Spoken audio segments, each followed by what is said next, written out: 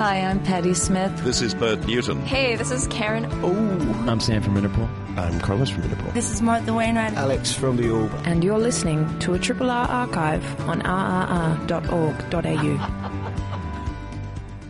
Chunky Move have got a new show coming up called Lucid, on from the 26th of May to the 12th of June. Conceived, directed and choreographed by Anouk van Dyk from Chunky Move, who joins us in the studio now. Anouk, good morning. Good morning. And we also have Executive Director of Chunky Move, Vanessa Pygram, with us in the studio as well. Some special secret guest. Yes. Now, you've been moving around a little bit. Last time you were in, a couple of years ago, you were talking about what you were doing out at Darebin. So. Oh, yeah, I was. So, yeah, I think that was the last time I was in here with you, Richard. Changed hats, changed tracks. That's right. Changed costumes, new show. No, it's good to. It was a really great move for me to go from that sort of local government experience back into the coalface of art making. Yeah. And one of the nation's premier contemporary dance companies. So, Anouk, tell us about Lucid, the new work, which, the last Chunky Move piece I saw, I think, was outdoors, dust and the city at dusk. But now you're moving into and taking the audience into the Chunky Move studios for this work. Yes, that's right. So, yeah, my last couple of works I've made have been predominantly site-specific or on large-scale main stage works, like Complexive Belonging for the Melbourne Festival at the Sumner with collaboration with the MTC, and then Depths of Field last year for Dance Massive, which was the site-specific outdoor one, and a few more of those outdoor adventures that I've done the last couple of years. And in all my shows, I really look into how basically everything around us affects us, how we are, and also affects our physical makeup. And in that, dance comes really into play. So for each work, I kind of choose something like my protagonist to bounce off from. And, last year it was a big, dusty outdoor site. And this year we go indoors into our own intimate studio theatre. And the screen and our own reflection on the screen is sort of the one I'm bouncing off of this time around. Now, one of the things that the work is exploring, I understand, is that notion of, I guess, interrogating ourselves, interior monologues, what we present to the world versus how we see ourselves. Talk to us thematically about what you wanted to explore in this work. Well, first of all, I'm working on this show with a dancer and an actor, Lauren Langlois, a dancer who's worked with Chunky Move for a couple of years now, and Stephen Phillips, who I met he was part of the cast of Complexive Belonging that I created 2 years ago with Falk Richter, and he's a great actor, predominantly on screen and main stage theatre work. And he has an incredible love for movement and physicality, and he started as a woodchopper as a kid, and out of that grew into a bass player, and then out of that became Shakespeare actor and things like that. So he has a very eclectic background. So I wanted to work with two performers who have a very physical presence and identify imagery very much in the way how they make art, and through actually their own heroes and icons, sort of forming a work where they reflect on their own identity, actually. Vanessa, what's it like to watch the work being developed? Because I'm sure, kind of, given that you're at the company, you can stick your head into the studio. Well, that's right. Oh, there's some really interesting noises and laughter coming out of the room, actually. No, it's a really spectacular environment that Anouk has made in the studio. So it's totally transformed, what is normally an open, brightly lit dance studio into this very sort of cavernous interior world with this beautiful representation of projections and faces, and it's a constantly moving, I guess, dialogue between the three-dimensional physical presence of the performers and the two-dimensional projected work in the space. I don't want to give too much away about that look, but it really plays with your perspective, with what you're focusing on, with the kind of tension between what is the whole picture and what is the really, really tiny sort of micro look at an extreme close-up of a moment. Because everything is live, we film everything live, so There's no, or maybe no, recorded footage in it.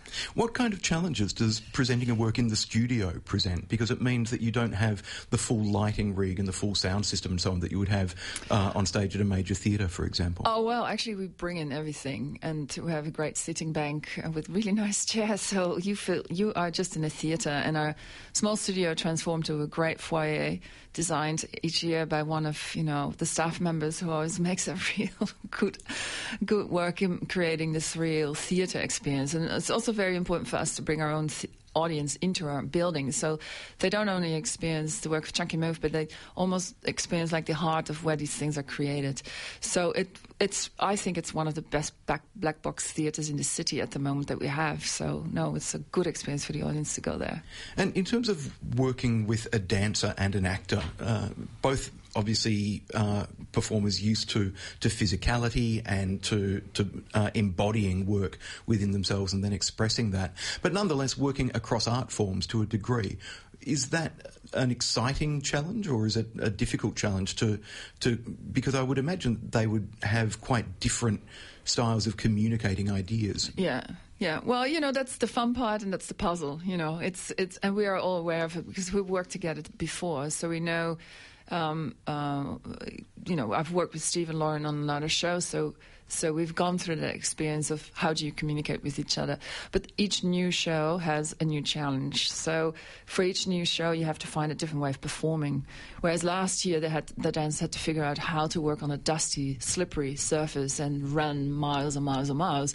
Actually, we go the other way around in this show. There's so many marks on the floor for all the camera angles that they have miniature choreography of head movements and shoulder movements and feet movements to be able to get the maximized effect on the screens. So they know that that's actually the landscape we work in, so they go to minuscule way of working. Although as an audience, you can experience it as a big blast, And then, of course, we showed a little bit the making of it, so you see a little bit the illusion and what's actually at stake.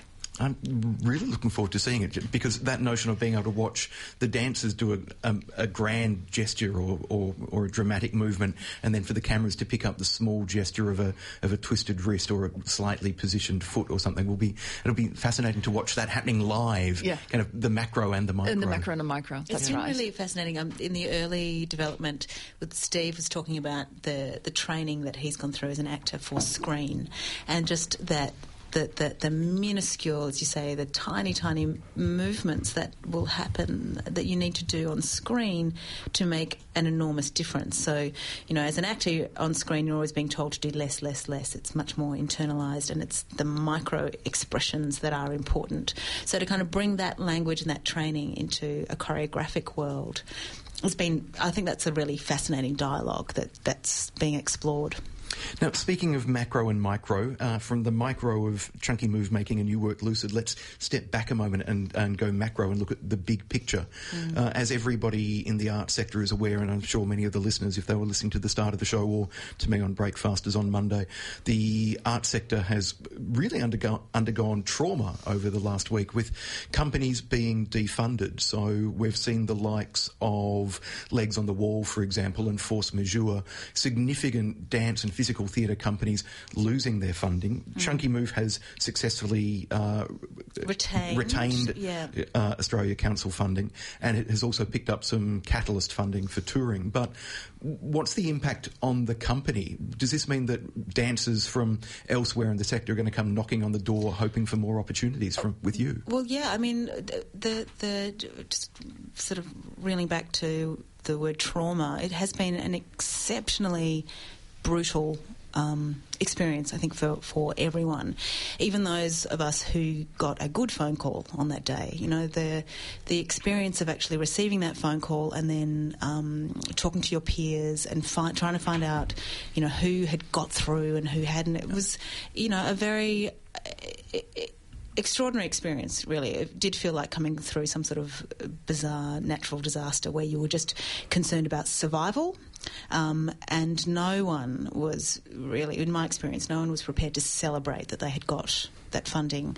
Now being sort of a week or so down the track, it's been interesting to look at the larger picture to see that there are, in fact, some incredible organisations who have been funded for the first time. And I think in a generational way, it's really healthy, and it's really a great thing that new companies can come into the sort of funding cycle. But we all know that these are very restricted circumstances for the Australia Council to deal with. This is really the outcome of what happened a year ago with the federal budget in 2015 and the George Brandis decision. And really, I think we are just, as a sector, reeling from the impact of those decisions. What that means for Chunky specifically is we don't really know yet. We do feel a heightened sense of responsibility, I think, for being one of the larger organisations in Melbourne in the dance sector. We already do a lot of sector development, of choreographic development, all of those things that we do normally. I think they will just be intensified in a way, and we will find out over the next 6 months or so, what it means in real terms for the company. For companies like Phillip Adams Ballet Lab, who've lost funding, Cage, another Melbourne company who've lost funding, it's obviously there is an enormous amount of shock and anger, but there will then also be the flip side of that. One of the things that the arts do well is adapt and evolve, and we all know that everybody in the art sector is really good at taking an oily rag, waving it around, using that smell to make great work. So I'm sure that those companies will continue to make great work, and they may come knocking on your door occasionally and say, "Can we borrow your rehearsal space, perhaps?" Oh, absolutely. And we will do whatever we can to keep the sector and keep companies and individual artists, supported in whatever way we can in around, the activities that we are already committed to delivering as well. I'm sorry, just the smell of an oily rag always makes me think that we're kind of a sector of petrol sniffers in a way. It's like, yep, get a whiff of that and we'll keep going. Yeah. But we are incredibly adaptable. But there will be many, many lost opportunities for really great people. And Anouk, to look at the company now and in the future, once the season of Lucid has run, which is from the 26th of May until the 12th of June, what next for Chunky Move? Are you on the road again, touring again, or focused on the creation of new work? What's the process next? Actually, we are preparing a lot of touring, but it's kind of a puzzle geographically how to fit in all the demands that we had recently, which is really amazing, but also it's challenging. How can we get the set from Asia to Europe in a very short amount of time, and juggles like that?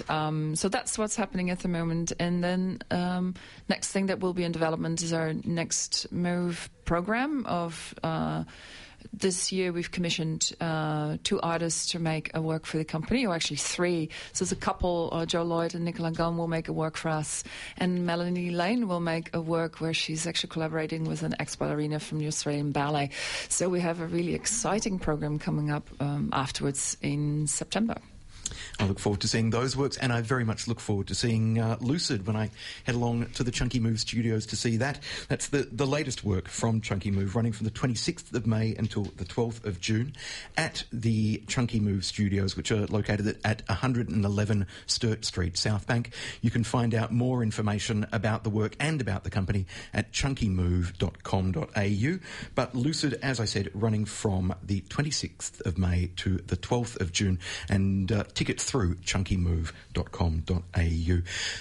Thank you both for joining us in the studio today. And as I said, really looking forward to seeing the new production. So cheers. Cheers. Thank you. Hi, I'm Paddy Smith. This is Bert Newton. Hey, this is Karen.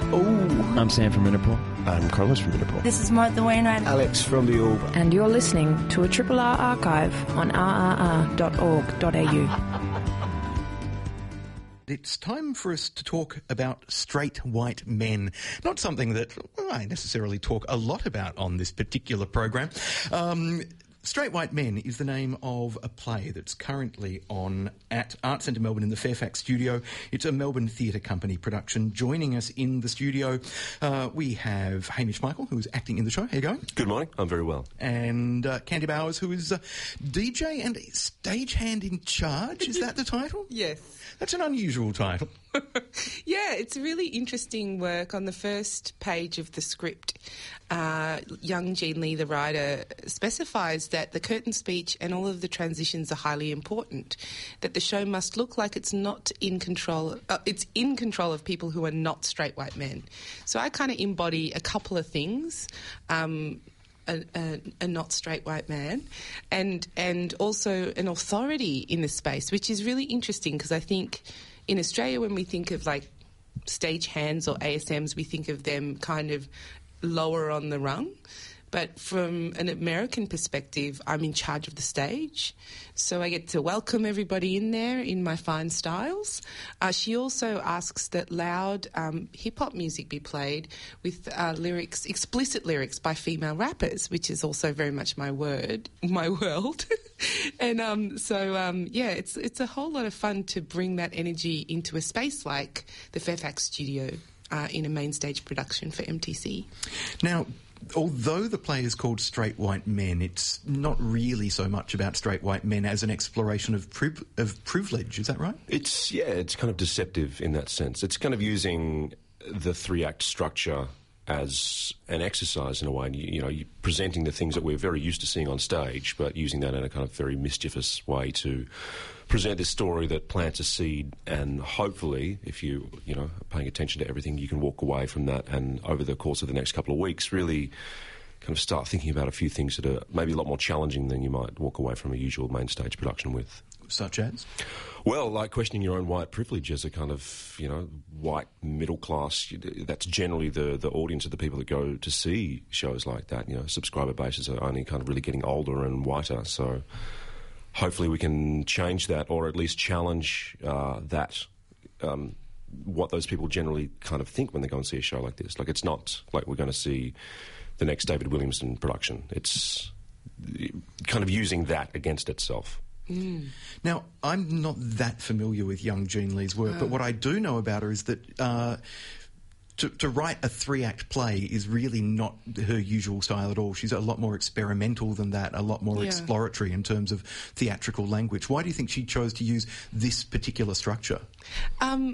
I think this work is absolutely extraordinary, and what she's doing is exploring her own kind of her own internalised kind of sexism and racism in a way, and the white patriarchy through using linear patriarchal form of theatre making. So also because our audiences in this particular sphere are used to seeing that three-act play with that catharsis, with all of those things that we believe makes a good work, she does some really feminist things with it. And she, which has been a little bit missed by some of the criticism, she actually creates a space where people start feeling very irritated because she's using the form and then she basically relinquishes it before the end. And we are not used to that, and even physically people are like, oh, that's annoying. And that's the point of the work. So she's actually, this is another one of her experimental theatre works, actually, by using the naturalism, by making a set that looks very much like something people would usually see as they walked into the space, by having 4 straight white men as the centre of her story. But then there are all these little winks and cues for the audience to go, maybe this isn't what I think it is.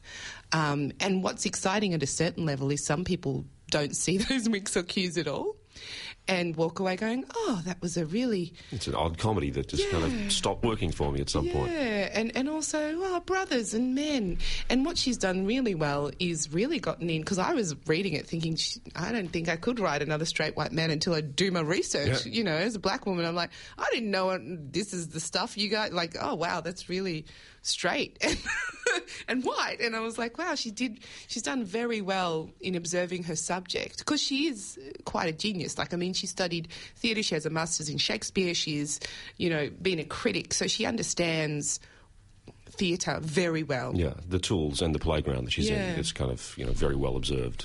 I guess riff off that idea of tools. Let's talk about the four white men that the play is looking at. Tools that we are, yeah. Sure thing. John Gayden, Australia's John Gayden, is playing our patriarch, Ed. So it's three brothers that go home to their father's house in Midwest America for Christmas. So already that's set up, the powder keg of times where emotions can maybe flare up. One of the brothers has moved back to the house a little bit earlier. And, it's kind of that we need to talk about Matt kind of scenario. Like, we don't really know what's going on with Matt. He's the eldest brother. He's living with Dad. He seems kind of content, but at the same time, there's something going on. And that's kind of the crux of the play, really. So myself, I'm the youngest brother, Drew, and there's Luke Ryan, who plays Jake, who's the middle brother. And it's just an exploration of those 3 days over Christmas and how everybody deals with the situation. And I like the fact that it's a cliched setup from the word go, and the 3-act drama is something of a cliche as well. And so Young Jean Lee is then using all of these familiar tropes and motifs and structures to really start to dismantle kind of what's underlying them. That's right. I mean, that's the stunning part, because I now, I'm live on the show the whole time. I sit above the action. I'm watching the entire thing unfold nightly. And more, I get all these little nuances and subtleties, and it's a very subtle show. I mean, her theatre company byline is Destroy the Audience. And recently, one of my students who I'm about to go and teach playwriting to again at the Union House Theatre at Melbourne Uni, he wrote a review and he said, it's destruction in slow motion. So you think you're coming in, and I think from some of the writing that was around and even the Saturday paper interview of Young Jean Lee, you think you're going to come in and get hit in the guts. You're white, blah, blah, blah, blah, but it's not like that at all. It's actually really slow and subtle, and I think it creates this visceral experience that some people just go, no. Like we at our forum, one man said, "I don't think it's about race. I think it's about class." And we're like, it's about race. And he was like, nah. Yeah. It was like, there was no way in. You know what I mean? And for another crew, Hamish was in a lift coming out with some older white folks, and they said, we didn't think that black woman had any authority. We assumed she was the maid. Now, that assumption is a context of the audience. And at the minute you begin to question your own privilege or what you see on main stages, and I was saying, particularly for me, I don't really get to see black women on stages. I was saying there's even an opera, based in Sri Lanka in the building currently, and there's only one woman of colour in it. So for me as well, it's almost it's a really fun space to kind of go, are these people going to allow me this authority, or how do I just take it? Young Jean Lee has told me I've got it, but does it mean that anybody's going to go with this if they're just so wired to not seeing that? And I think this whole play is about that. So the thinking, critical thinkers of the group see a completely different work. It strikes me as a really intriguing play for the MTC to program, because it's given that they clearly know who their core subscriber base are and what the demographics are. It's like they've programmed this not as a slap in the face to those subscribers, but to contrast, to undercut, to almost comment on their own subscribers. It's by programming it, it's become meta-theatrical even more. It kind of Correct. is in that way, and it's almost an exercise in having your cake and eating it too. Like, you kind of get to have both in a way, and even in the way that it's being advertised as I think the tagline is, it's a cracker of a Christmas comedy, and you got like these white guys, kind of, one looking maudlin and one looking kind of really happy, and they've just kind of pulled a Christmas cracker, and it looks like a pretty daggy white show. I remember someone tweeted that I had seen the other day, is like, MTC's got a show on called Straight White Men soon, and it's going to be beige as fuck. And it's like, well, that's going to be the perception of it, but if you bother to kind of like pull the layers apart and have a look, then it's very rare, I think, that you would get this kind of thing programmed on the main stage. As I think at its heart, it is really an identity politics play that's masquerading as a comedy. So, people just get...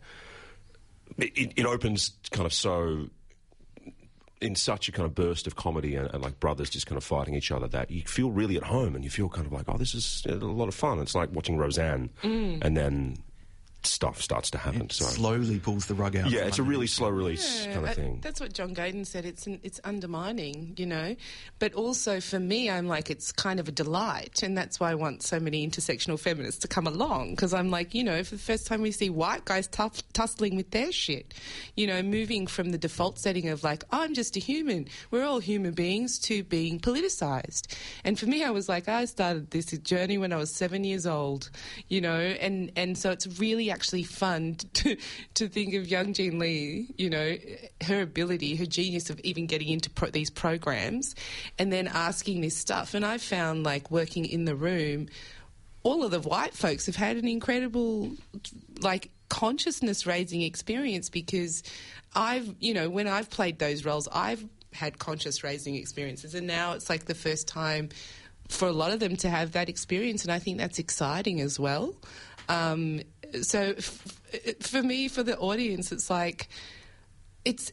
I think a lot of people come in, and I noticed a lot of reviewers came with lots of thoughts that this was going to be a certain way, and I'm not sure why. I'm not sure the myriad of reasons why for that. Like, they've read an article, young Jean Lee says it's a razor sharp thing. They come in and go, I don't think it's razor sharp at all. But it's the thing of going, well, I would suggest you come way more open, and that you are also going to question all of your terms of reference and what you think is hard-hitting and what you think is like theatre that changes you, and definitely what you think political theatre is. I think this work it challenges all of that stuff. Yeah, and this is the first time that she's actually written a play like this, you know, so it's kind of a continuation of the way that she makes theatre. This is just another stage in, you know, her creation. Yeah, she's adapted her way of storytelling to a more accessible form. Yeah, but she's.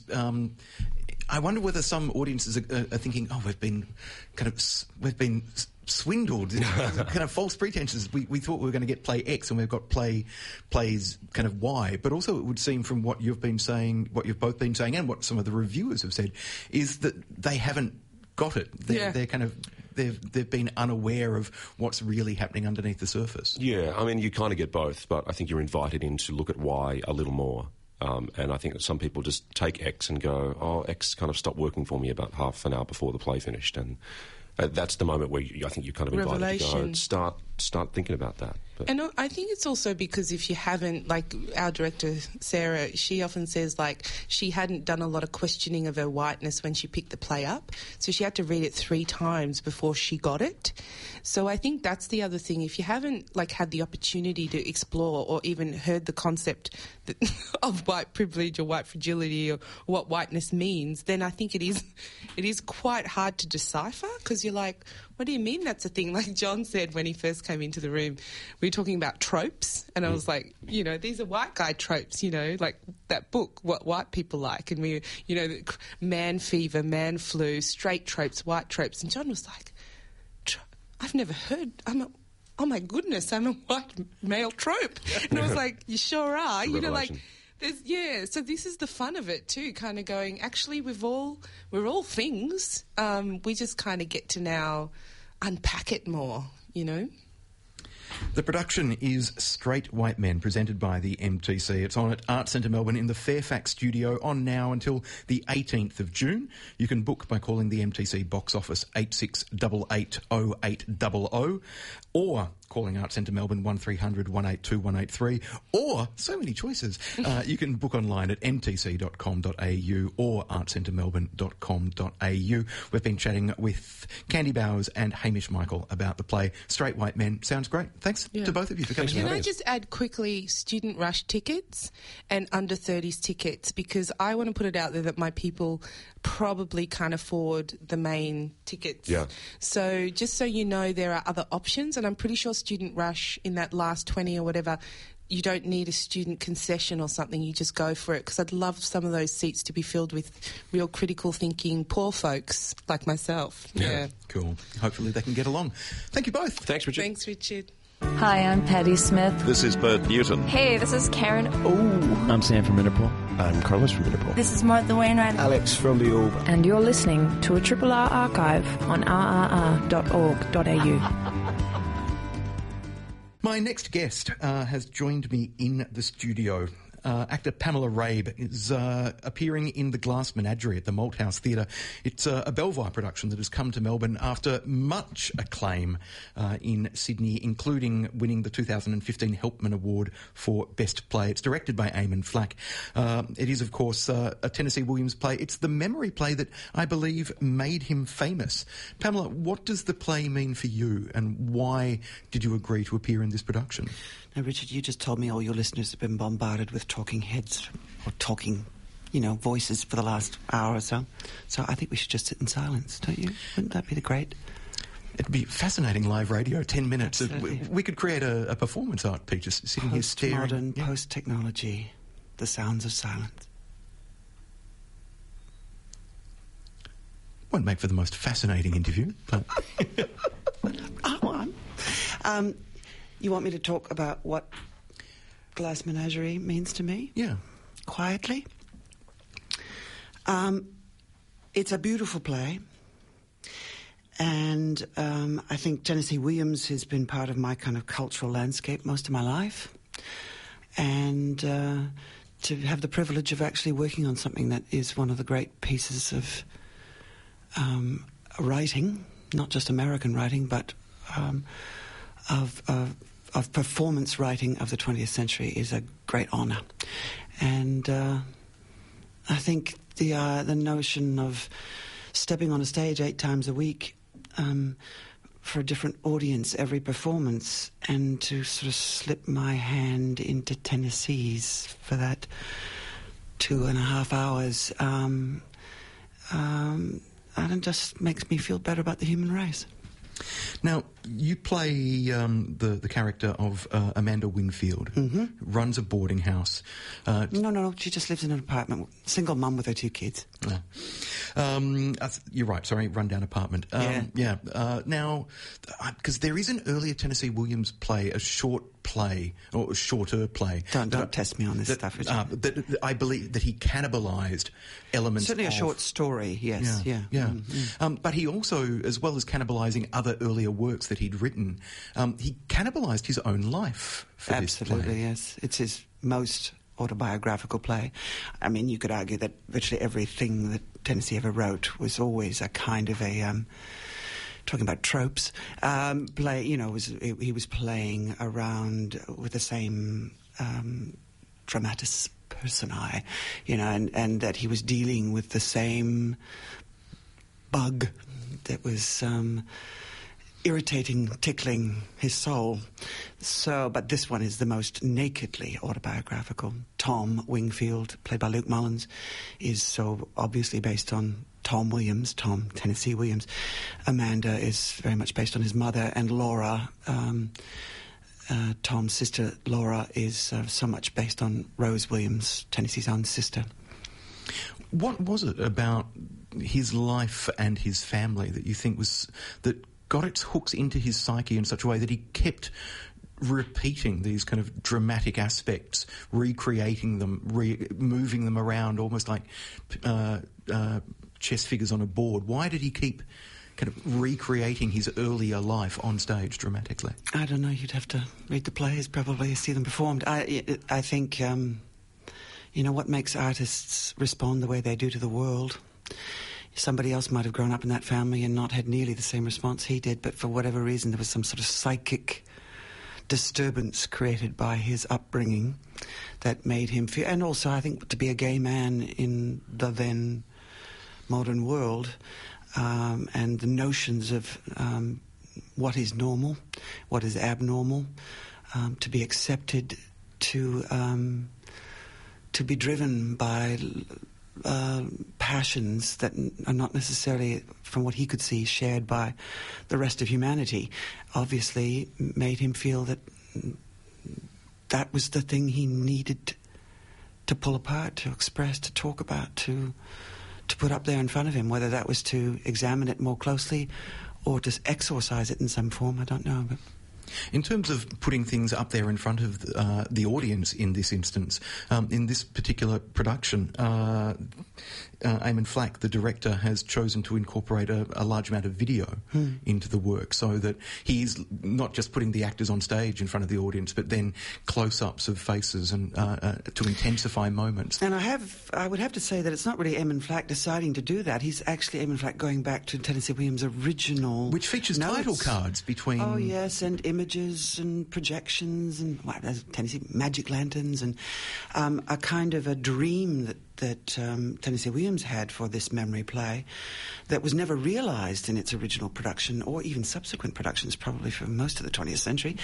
And I think it was Eamon's desire, along with Michael Hankin, the set designer, to really go back to kind of explore and honour that intention of Tennessee's, and it's given a 21st century expression. The technology, I think, has moved on a little bit since 1943 or whatever it was, when Tennessee was imagining what he called plastic theatre might look like. But it's so interesting that for a play that had been so hijacked by modern naturalism in the theatre and in performance for so long, to realise that Tennessee had really imagined something quite a bit more theatrical, more stylised, more expressionistic. And this, Eamon and Michael have found a kind of expression of that by using that kind of technology in the performance. Having said that, it doesn't feel technological at all. In fact, I think people have said this who've seen the production, and I certainly feel it sitting inside it, that it feels so thematically appropriate. Tom Wingfield talks about the importance of the movies to him. It's a memory play, and the way that he manipulates Tom on stage, these cameras. He introduces himself as the narrator who's going to shape these memories into a narrative for the audience. And the cameras he chooses to turn on characters and moments are very much part of his way of constructing a dreamlike state of memory for the audience. So that notion of that layering of imagery strikes me as something that will be...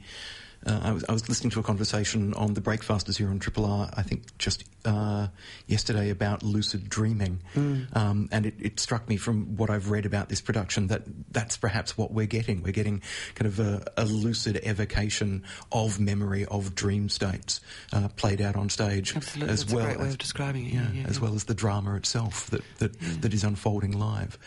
The play has, as I said, kind of great acclaim in Sydney last year. What kind of pressure does that put on you, the other cast members and so forth, when remounting the production here in Melbourne now? Is there a certain bar that's been set that you feel you have to try to exceed, or...? No. Good. So it's really just a case of giving the work an additional life. Just doing it. Yeah. Just doing it. Doing it for the audience that attends on any given performance. And luckily it's such a beautifully crafted piece, and it's such a lovely group of people that we're all... I mean, it's the same cast, the same production team, most importantly the same stage management team. As anybody who comes to see it will see, it's, we may talk about plastic theatre and expressionism and lucid dreaming, but actually within that there's a very... tight crafted little kernel of naturalistic detail and the kind of choreography of the objects that need to kind of weave seamlessly and buzz around that stage. I'm so grateful that I've got my ASM Katie Angan helping me kind of do that dance. But it's a joy to do, as I say, a privilege and an honour. And that dance of knowing that you've not just got to hit the mark here for the lighting, but also being aware of the camera and so forth. You work a lot on stage, but you're also an actor with considerable television experience as well. People, I know, I have many fans of Wentworth. So does having that experience in television, what does that give you when acting on the stage with a production like this, where there are cameras everywhere? Are you more at ease, perhaps? I don't think so, because in the end we don't particularly my character doesn't she's playing for a camera that she carries permanently around, focused immediately on her face in life. I think that no, I don't. That's not a sensibility. We just do what we do and let everybody else twist and twiggle the knobs. I think a couple of the actors, perhaps Rose Riley, who plays Laura, who is a very important figure, Rose / Laura and Tennessee / Tom Wingfield. That there are times when Rose has got a technical challenge in terms of being aware of camera placement and positions and all that sort of stuff, but it doesn't affect me. Yeah. Really. What you just said about a woman who carries a camera around focused on herself made me think of Gloria Swanson as Norma Desmond in Sunset Boulevard. Yes. That kind of ready for the close-up and a heightened awareness of her own position and place in the world. Yeah. I think the Amanda Wingfield, and certainly my kind of take on her, or kind of exploration of her, is that somebody who's so fiercely aware of a responsibility to keep her little boat afloat, and that boat includes her 2 children, who, for whatever reason in the world, just will not get out of the house, and and she sees it as a reflection on her maternal skills. That I think that kind of that sense of responsibility actually tips over into a kind of a self-obsession, really. I think she sees her children as an extension of her, and that lends to some. She takes up a lot of oxygen. Now, Pamela, I was reading an article by a Sydney colleague, Alyssa Blake, a journalist an arts journalist whose work I admire enormously. She's said that you have built a reputation for playing the heavy roles. Would you agree? And do you think you are drawn to heavy, dominant, dark, monstrous, difficult characters? No, I don't, actually. Other people might draw me towards them just because of the way I look. But I think, no. In fact, I would see it as my responsibility to serve the writer's intention to the best of my ability. And the roles that really attract me the most are the ones that have a whole spectrum of qualities. And one of the wonderful things that I love about Tennessee Williams is that, although his female characters may have a reputation for being kind of monsters, I don't see her as a monster at all. As I say, I see her as a fiercely pragmatic person whose desperation can tip her over into a kind of self-delusion, to put it mildly, and a kind of madness, to kind of take it to an extreme. But there's huge vulnerability in that, and power. I'm very much looking forward to seeing your performance and, indeed, the entire production. The Glass Menagerie is on... previewed last night, opens tonight, and running through until the 5th of June. Short season, yes. Yeah, at the Merlin Theatre at the Malthouse. If you would like to book tickets, then I strongly recommend jumping online, malthousetheatre.com.au. The Malthouse is located at 113 Sturt Street, South Bank, if you're not familiar with it. It is a short season on till the 5th of June. It's a highly acclaimed production of Tennessee Williams' The Glass Menagerie. Pamela Rabe, it's been a pleasure speaking to you. Thank you very much for your time. Triple R. For complete access to the Triple R archives, which include over 100 interviews, live-to-air performances, documentaries and other Triple R specials, become a subscriber via the link on our website. Thanks for listening to Triple R.